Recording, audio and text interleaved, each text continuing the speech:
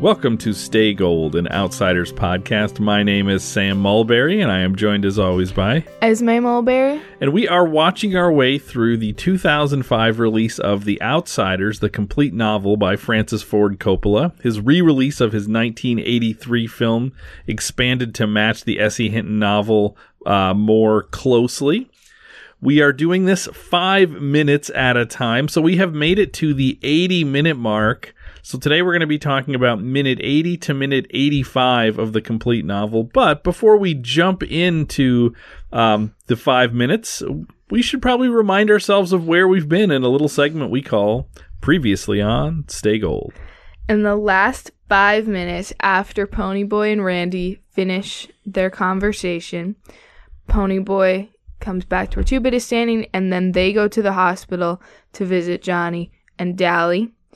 When they go and see Johnny asks for a new copy of the book Gone with the Wind. And then when Two-Bit goes and gets it, he tells Ponyboy that he's afraid to die, and then he refuses to see his mother. Johnny passes out before Ponyboy and Two-Bit leave, and as they're leaving the room, they confront Johnny's mom, and Two-Bit yells at her. And then they go and visit Dally, and we leave off kind of right after they came in the room, so nothing really important has been said yet. Right. So we're in Dally's hospital room with Ponyboy and Two-Bit, and Dally asks how Johnny's doing. And I think it's important to sort of pay attention to the kind of nonverbals of both Two-Bit and Ponyboy. Like, they're both real down. And Two-Bit says, I don't know about stuff like this, but he didn't look good. He passed out cold before we left. And then there's a long silence. Mm-hmm. And I think I notice these silences more when I'm taking notes, because I'm used to like writing down everything that people say and like camera cuts and things like this. And this is definitely a scene where there's a lot of space between things being said. I think all of these folks are in their own heads at this point. Mm-hmm. And everyone's kind of avoiding eye contact with each other. So Dally climbs back into bed, and as he does this, he snaps the unlit cigarette in his mouth on the pillow and kind of throws it across the room in frustration. This is a cigarette that Ponyboy gave him. Question for you. Mm-hmm. Do you think this was serendipitous thing that happened in filming, or do you think this was like part of the script to have the cigarette break and him throw it in frustration? I don't know the answer. I'm just asking watching it. I could believe both ways, just because for one thing it does seem like a weird thing of the thought of let's have him do this. Like, it seems so random and like oddly specific. But then it's also like it's a weird position he gets into. And then it's a thing, too, of, like, he now has this cigarette, and he's not supposed to be smoking it in the scene. So maybe they're just like, let's have him do that so it breaks, and then just chuck it across the room. Yeah, like sort of a thing, another thing for him to get frustrated at. The reason I ask is because every time I watch this, it looks to me like Matt Dillon is trying to do this. Like, he's trying to get it to break. Yeah. Like it's almost like he's trying to like aim it at the pillow as he lies down to get it to break. And it's like the most thing front and center in the shot. Yeah. So I'm just curious your thoughts on that. I think it's probably intentional. Yeah, I think it is too. I also even wonder, like, is that cigarette already kind of pre-broken because it snaps so easily on the pillow? Yeah, it's just like. So that's obviously not a book detail, because that would be a strange book detail. Yeah. But I was just curious your sense of watching that. After another pause, Dally asks Two-Bit to give him his knife. So Two-Bit famously has this like butterfly knife switchblade that we've seen him pull out a few times in the movie. And in the book, there's more of a backstory to this too, right? Yeah, there's in this part, Ponyboy, like in the narration, goes into detail about like how this is Two-Bit's like most prized possession, and he loves this thing. And when Dally asks for it, he hands it over without a moment's hesitation. And like it really is much more of a like meaningful moment in the book, because you get all this backstory of like this is something that really matters to him. Now, what's interesting is, so when he asks for this, Two-Bit flips open the knife, and so the blade is out, and he puts it in Dally's hand. Now, Dally's facing away and reaching back for it. I mean, the only way I can describe it is it's sort of like if you've ever seen a relay race, like when they're passing the baton and the runner in front is not looking backwards, is looking ahead and just has their hand out, expecting the baton to hit them in the hand. Like, this is what Dally's doing. So it's just an interesting, like, kind of blocking of this scene a little bit.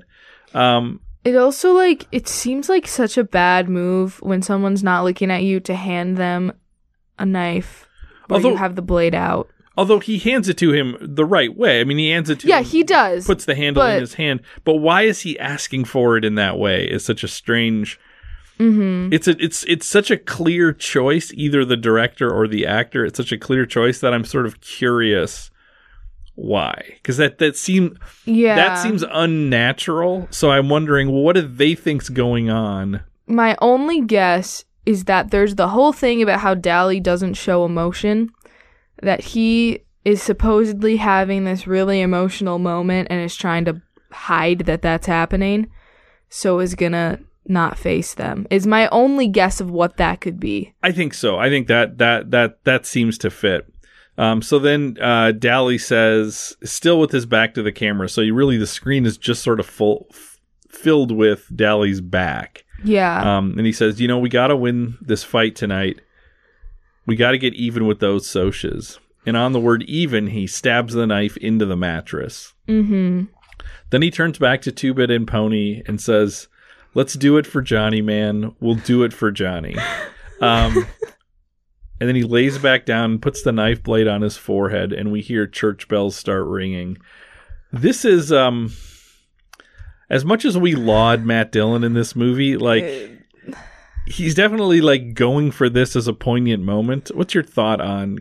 Because you made a comment when we saw this, just now, we watched this again, you made a comment that I thought was interesting.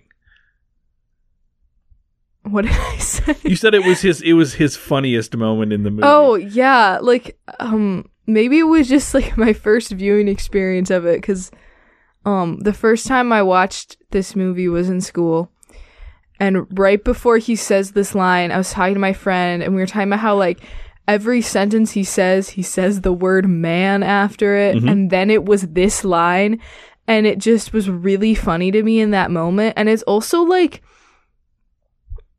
Even without that, it's kind of funny because it's, like, really over emotional in some ways. Yeah, no, it doesn't quite land as well as so much of the other. Yeah. He seems like such a natural actor, and this seems a little unnatural. Now, what this line is this is the kind of line that you would hear. This is where it makes this feel a little bit like a sports movie, and the rumble is the big game, and, like, Johnny won't make it to the big game, but we got to win this for Johnny. It doesn't sound like a real thing someone would say. Yeah, it's so it just... Now, I'm curious, is book line? It's not a book line. So I have it written down what he says in the book. Sorry, I need it. Okay. In the book, his whole line is... We got to win that fight tonight. We got to get even with the Socs for Johnny. Okay. It's just that. It's not like... So it's amped up in the movie. It is amped up in the movie. There's also a part 2 at the beginning where, like, he asks... In the movie, he asks, like, how's Johnny? In the book, he just asks, how's the kid? And I think it's interesting where in the movie, they, like, make him say his name more times. So I did notice that. But, this moment in the movie, they wanted to play it up way more, and it just didn't hit. Yeah, it lands a little, like, a little cheesy. Yeah. So then, so as I said, that scene ends, and he puts the knife blade to his forehead. We hear church bells, and those church bells are our kind of sonic transition, because we fade to Two-Bit and Ponyboy now outside, with a big church or cathedral behind them, so that's where these bells are coming from. Pony is sitting on a bus bench, and Two-Bit asks Pony if he's okay. He feels his forehead and says that he feels hot. So now we're laying the groundwork that Pony is sick of some, in some way. And Pony says, I'm okay. He says, "Hey, be a pal and don't tell Derry. I'll take a bunch of aspirin when I get home." And Two-Bit agrees, but says that Derry will kill him if he finds out that Ponyboy is sick, and goes ahead and fights anyway. So now we've introduced this tension of, will Pony fight in the Rumble or not? Mm-hmm. And Pony says, "Keep your trap shut, and he won't find out nothing." And just as he's saying this, the bus pulls up. Now, this is a really well designed shot, because they're sitting there, or Pony's sitting on the bus bench, and Two-Bit standing there, and we see the bus from behind move into frame, and it's one of those things. It's very real. Like if you've ever taken like city buses, mm-hmm. They're very precise where they come in and stop, and it looks like it's going to hit Estevez, and it just sort of perfectly stops right there. So he's like kind of right on the edge of the curb. You can't see any of that, but you just see the bus. So the bus ends up filling probably about 40% of the right-hand side of the frame. It pulls up into frame. Just really, really well set up, and kind of cool looking shot. So as the bus pulls up, Two-Bit says, the only thing that keeps Derry from being a Soch is us. Which I think is an interesting thing for him to say. This is definitely a theme we see in the book. Yeah. And I feel like it's definitely played up more in the book. Not really yet, though. I feel like it's when we get closer to the Rumble, right? Yeah, this is kind of when this idea is first really introduced. But it comes up more later. But the line in the movie, to me, is like weirdly placed, because in the book there's a little bit more of a conversation where like Ponyboy and Two-Bit are kind of talking about like Derry, and Two-Bit brings up how like Derry's more strict than like Ponyboy's parents were, and Ponyboy kind of talks about Derry as like a parental figure, and then this gets brought up, so it makes a little bit more sense. Yeah, I'm glad you point that out, because I actually think this 5 minutes has two instances where a line is crammed in a little, and it's like, why did you say that then? Because like they were talking about, Derry would be upset if you fought and then he found out you were sick. But that doesn't connect to that piece. It's like you miss a step or two. In there. So it's like this is going from A to C or A to D, and using book lines, but and it's okay. But again, this will happen one more time in this 5 minutes as well, where I feel like they're just in this. I'm sure that's a part of adaptation, is you're just trying to compress conversations. So every once in a while, somebody will say something that feels a little like jumping around. Yeah, like it came out of nowhere, weird conversation starter. Yeah, or like there should have been something said before that. Yeah. So as they say this, Two-Bit hands some change to Ponyboy, and they get on the bus. I like the detail of Two-Bit handing change to Ponyboy. Also, like, he's a great guy. Like, he pays for his friend, even though we learn he doesn't have a job. He gets money from somewhere, guessing something not totally legal, but he's a good guy. Yeah, and and it's one of those things where you remember, it's like, Ponyboy's like 14, like he's a kid. Yeah. So yeah, like I really like that. So then we cut to Two-Bit and Ponyboy on the bus. We get a 2-shot of them sitting side by side, and you notice Ponyboy is kind of leaning his head against the window of the bus. So I feel like you're starting to see a little bit of the, is Ponyboy sick? Like, I think you can read somebody who doesn't feel 100% into this.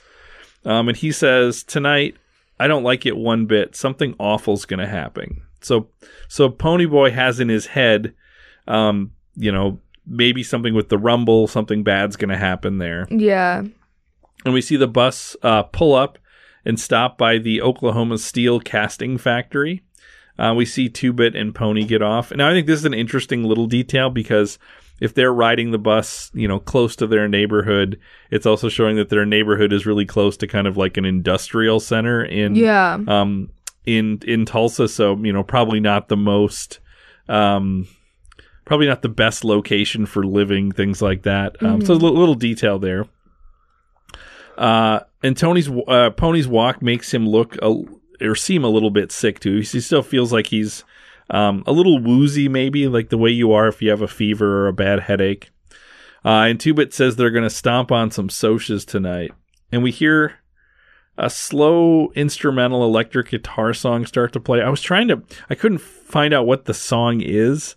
But it reminds me a little of the Santo and Johnny song Sleepwalk a little bit. Like it has this kind of like, I'm not good at describing it. This song has like a piano part, but then kind of this like slow guitar, like melodic guitar kind of. It's so that starts to kick in here, and that's gonna play throughout this whole next scene.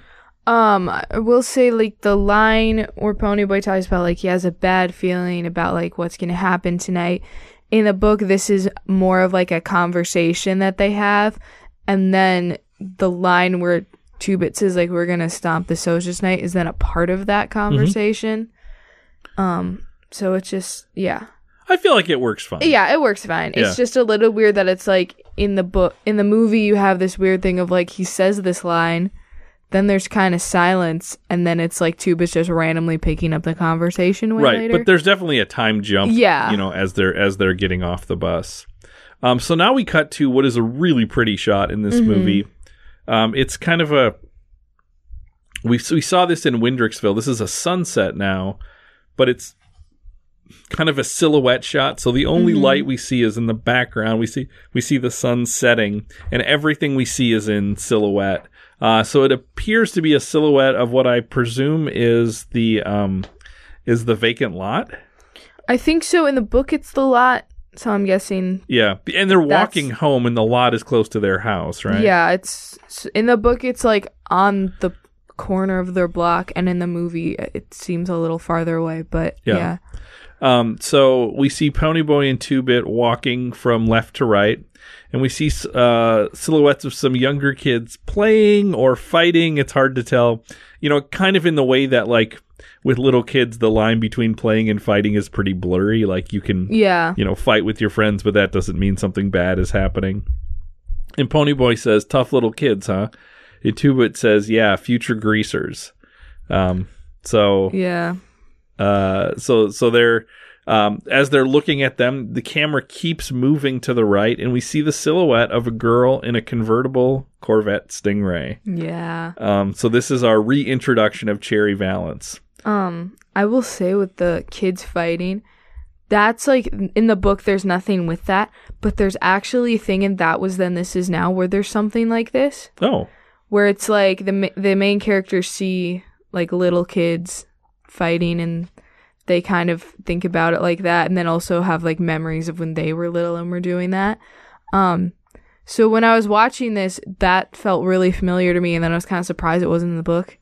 And then I realized it's like in the other one. It's kind of it's actually kind of like a theme thing that runs through that book.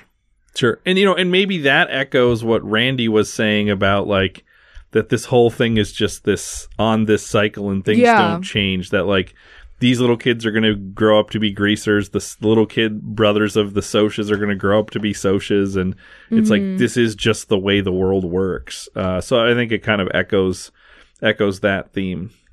So we see Cherry get out of her car and walk up to them. And Two-Bit asks, what's up with the big times? As he's always got names for Socs, things like that. And Cherry says, no weapons. They play your way. It's a fair deal. And Two-Bit asks if she's sure, and Cherry says, well, Randy told me, and he knows for sure. So they thank her and start to walk away, and then Cherry stops Ponyboy and kind of pulls him over to a private conversation. So Two-Bit has sort of kept going, but now it's just this conversation between Cherry and Ponyboy. And she asks how Johnny's doing, and Pony says, not so good. Mm-hmm. And he asks, would she come up and see him? And Cherry says that she couldn't.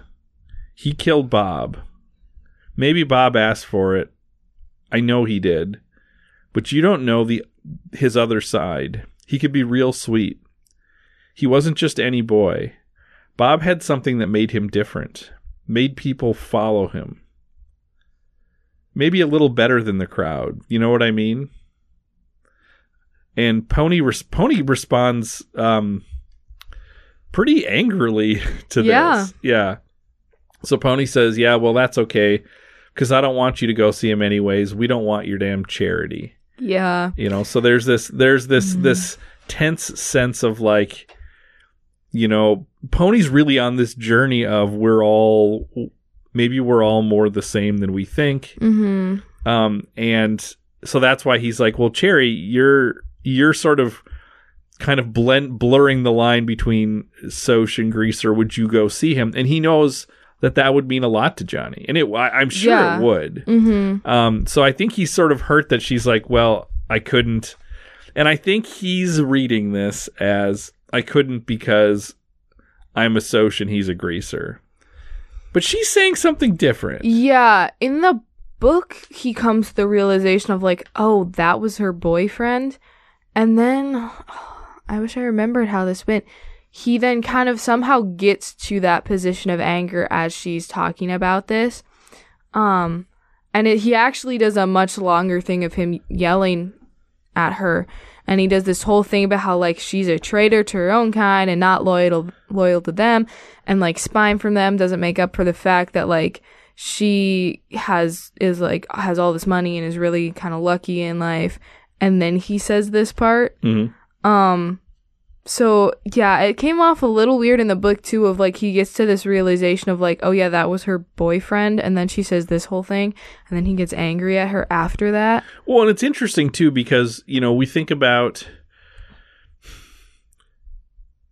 who Bob is to Ponyboy. Bob is the person who was actively trying to drown him. Yeah. And he was the person who nearly beat Johnny to death earlier. Like, so his basically his experiences with Bob have only been not just that he's a Soch and there's tension between them, but like real brutality. Yeah. You know?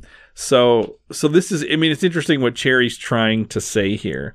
It also makes me think about like Bob and Randy, because those are the two male Soches we really encounter. Yeah. And the way she describes Bob really reminds me of the way that I see Randy. We think about when Randy pulls up to the Tasty Freeze, those other Soches in the car are just like, they're kind of blank, you know, and they do what he says, you know, and he seems like he's in charge. So I almost wish we could have seen the Bob that she talks about. I mean, maybe it's better we don't, and we have to take her word for it, because it's hard to take her word for it. Yeah. There's also a part in the book too, like the kind of speech she gives is longer in the book, and she talks about how like he was really good except for when he was drinking. And then there's actually this whole thing about like, why do people sell liquor to boys and kids? And it's like this weird kind of preachy call to action thing. Yeah. And I'm kind of glad they took it out, but also...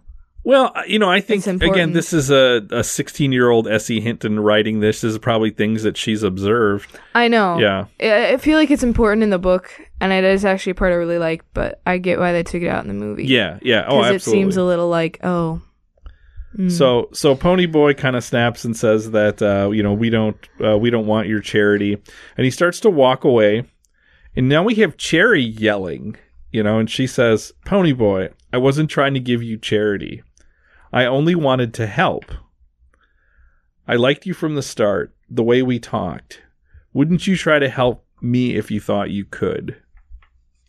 And I think this is an interesting moment, because this is also, you know, Ponyboy was the one who went and helped those kids in the burning church that he didn't even know. Yeah. You know, and now she's like, I'm also just trying to help. I'm in the middle of this. Wouldn't you also try to help me? So I feel like there's some echoes of the conversation with Randy about like, would you or would you not cross lines to try to help and things like that. And then Ponyboy says, so his response to her saying, wouldn't you try to help me if you thought you could? Ponyboy says, can you see the sunset from the south very good? And Cherry says yes, and Ponyboy says, you can see it from the north side too. Now, this is a book line, more or less. Yeah, for one thing, it's phrased differently, and he says, can you see it real good, which I think makes more sense than the way he says it. a weird sentence. Yeah, his wording is weird. Yeah, I think it was not what he was supposed to say. Yeah. I think C. Thomas Howell accidentally said the wrong thing or something because it makes no sense when he says it. Well, it makes sense. It makes sense. It just sounds like, awkward. Yeah, it sounds real weird. But yeah, and then there's like the East and West thing. Right, but also this is another instance where it feels like there should be some space between what she said and what he said. There should be some other things said. In the book, there's not. Oh, really? These lines come after each other. Yeah, but in the book, it makes more sense because it's like they've had these conversations. Oh, about the sunsets. Yeah, and stuff. so it's like this is something they go back to, and then she also has the line of like, "I liked what is it? It's like the way we talked. The way we talked. Yeah.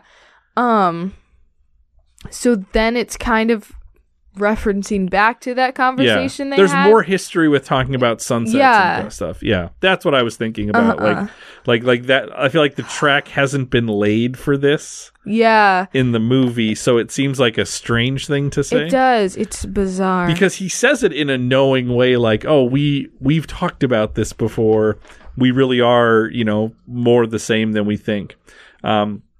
So when he says this, Cherry laughs, and she thanks Ponyboy and says, "You dig okay," which I love phrases like that, even though I don't know that I could properly use them. Pony says, "See you around," and we cut back to the silhouette shot as Cherry gets back into the car, and we fade to black as the song also wraps up. So I really like the way this song is laying underneath this as well. So we fade back in, and now we're in the interior of the Curtis house. And it's sort of Rumble pregame time. People are getting ready. Ponyboy's in the foreground looking into the bathroom mirror as if the camera is the mirror. And in the background, we see Soda and Steve playing cards at the dining room table. Ponyboy's kind of checking out his face, and he asks Soda when he started shaving. And Soda yells back that he was 15. And then Pony asks when Derry started shaving. And that's the end of the 5. Yep. So we've talked a lot about the book here. Are there other book things that you want to mention when we're thinking about this? I mean, obviously that conversation had more to it. I mean, that's really the centerpiece of this, I think. Honestly, most of that conversation is pretty much exactly what they say. They cut out little parts, and the parts that they cut out make sense. And then they kept in the sunset line, which I honestly feel like was a little bit of a mistake because it's too late at this point. Yeah. My only guess is that some of the stuff that's in the deleted scenes and is not in this is that conversation they have. Maybe it's a tip of the hat to the fact that this is for book readers, and book readers will know what that means, and anybody else will just it'll just pass by them. That's all that I can think. Yeah, it's one of the two. I don't know. Because I like that metaphor so well in the book, but they haven't laid any track for it. Yeah, here. they haven't at all. And it's a shame because it's such a cool sunset shot that they're at. It's like, it's great. It's really fantastic. So if you were to rate this book or rate this 5 minutes on a scale of 0 to 10 in terms of its fidelity to the book, where would you put this? That's hard. Maybe at like an 8, just because they cut out little parts of conversations and stuff like that, but most of the conversations are there and is like word for word what is said. So did this look like what you thought it would look like? Yeah, okay. Honestly, yeah. Although, like, to be fair, the shot with like him and Cherry is like they're in an empty lot and there's a sunset. Yeah. But like it does look how I would imagine it to be. Sure.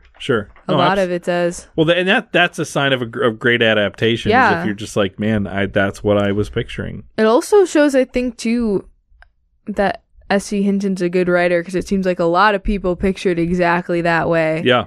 So there's like good visual, even though it seems like she doesn't do that much descriptive stuff. Mm-hmm. But there's something evocative of childhood too, where it's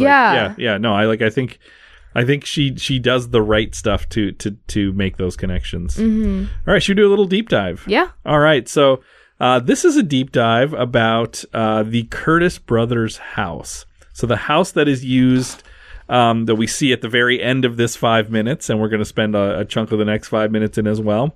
The house that this was filmed in, this is located in North Tulsa's Crutchfield neighborhood at 731 North St. Louis Avenue.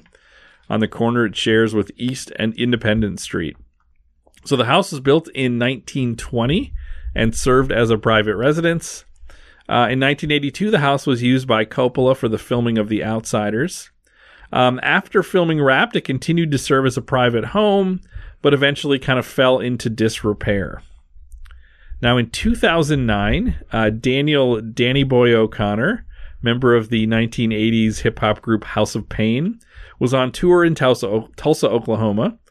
And O'Connor was a fan of The Outsiders from childhood, and he used some free time while on tour in Tulsa to hop into a cab and search for locations that were used in the film, and he came across the house. So in subsequent years, when he would come back to Tulsa, he would go visit that house again. March 2016, O'Connor bought the house for $15,000. Now, does $15,000 sound a lot to you for buying a house?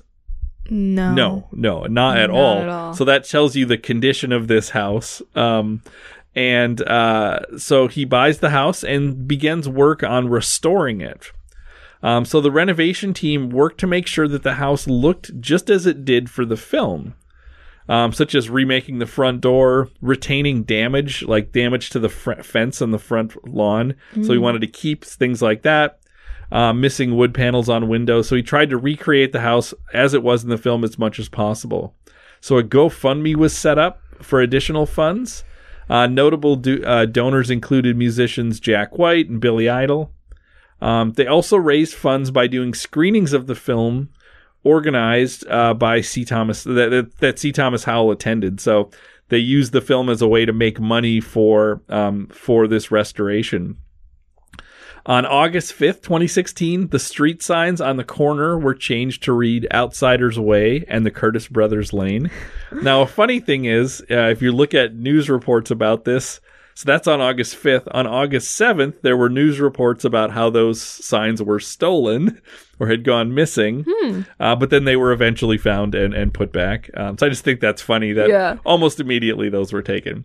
In 2018, an event at the house was organized where Hinton and C. Thomas Howell imprinted their handprints in wet cement at the house. August 9th, 2019, a ribbon cutting ceremony marked the official opening of the Outsiders House Museum. So this house now has become a museum. Aside from Howell, the restoration and the opening, other stars of the film have visited, including Rob Lowe, Ralph Macchio, and Matt Dillon. So the Outsiders House Museum spans the entire house and features the front porch, living room, dining room, bathroom, and kitchen as they appeared in the film. Back rooms of the house are used to exhibit paraphernalia, including posters, magazines, a Switchblade collection, Francis Ford Coppola's director's chair, and Matt Dillon's jacket. So if you are in Tulsa, Oklahoma, and you're looking for a museum to visit, the Outsiders House Museum is available. They have a pretty nice website. I spent some time looking at their website. I think you might need to arrange tours. I don't think you can just drive up and go in, but I think that's the kind of thing that you amazing. could do. Yeah, it sounds pretty cool. They have merch if you want to get Outsiders House Museum now merch. I really want to go. Should we give out an award? Yeah. All right, so who won the 5? I have 4 possible nominees here. We have C. Thomas Howell as Ponyboy Curtis, Emilio Estevez as 2-Bit Matthews, Matt Dillon as Dally Winston, or Diane Lane as Cherry Valance. I'm leaning towards Diane Lane, I think. I think she's the best in this. That conversation is kind of what is most of the 5 minutes, and she is the best one in that conversation. Yeah, and I will say it's one of those moments where we get a conversation that's kind of cutting to part of the heart of the movie. Mm-hmm. Like, what is this about? You need to be convinced by her in the same way you need to be convinced by Randy when they meet at the Tasty Freeze. Yeah. You know, so like, I feel like as we were rewatching this, again, I think C. Thomas Howell is fine in this movie. Yeah. But you see scenes like this and you just realize like one of these people is really good at this acting thing and one's pretty good. C. Thomas Howell is pretty good and Diane Lane is a very good actor. Yeah. And you're just like, yeah, she like this stuff rolls off of her so much better. Rolls out of her so much better. And I think that's the problem just overall with C. Thomas Howell in this movie is like he's not really bad. It's just other people are so much better. He's constantly in scenes with like a murderer's row of burgeoning young actors who are going to go on to big careers. Like that's the reality of it. Yeah. So we good with giving this to Diane Lane? Yeah. I believe this is her second time winning the 5. So she's not in this movie much, but when she is, she really pops off the screen. All right. Well, let us know your thoughts. Email us at channel3900@gmail.com. Do you think we should have given this to C. Thomas Howell? Do you think we should have given this to that bus driver who didn't hit Emilio Estevez as he pulled up? Do you want to visit the Outsiders House Museum? Or even better, have you visited the Outsiders House Museum? Please tell us about your experience there. Email us, channel3900@gmail.com. That is all the time that we have, but we will be back next week to talk about minute 85 to minute 90. Until then, stay gold.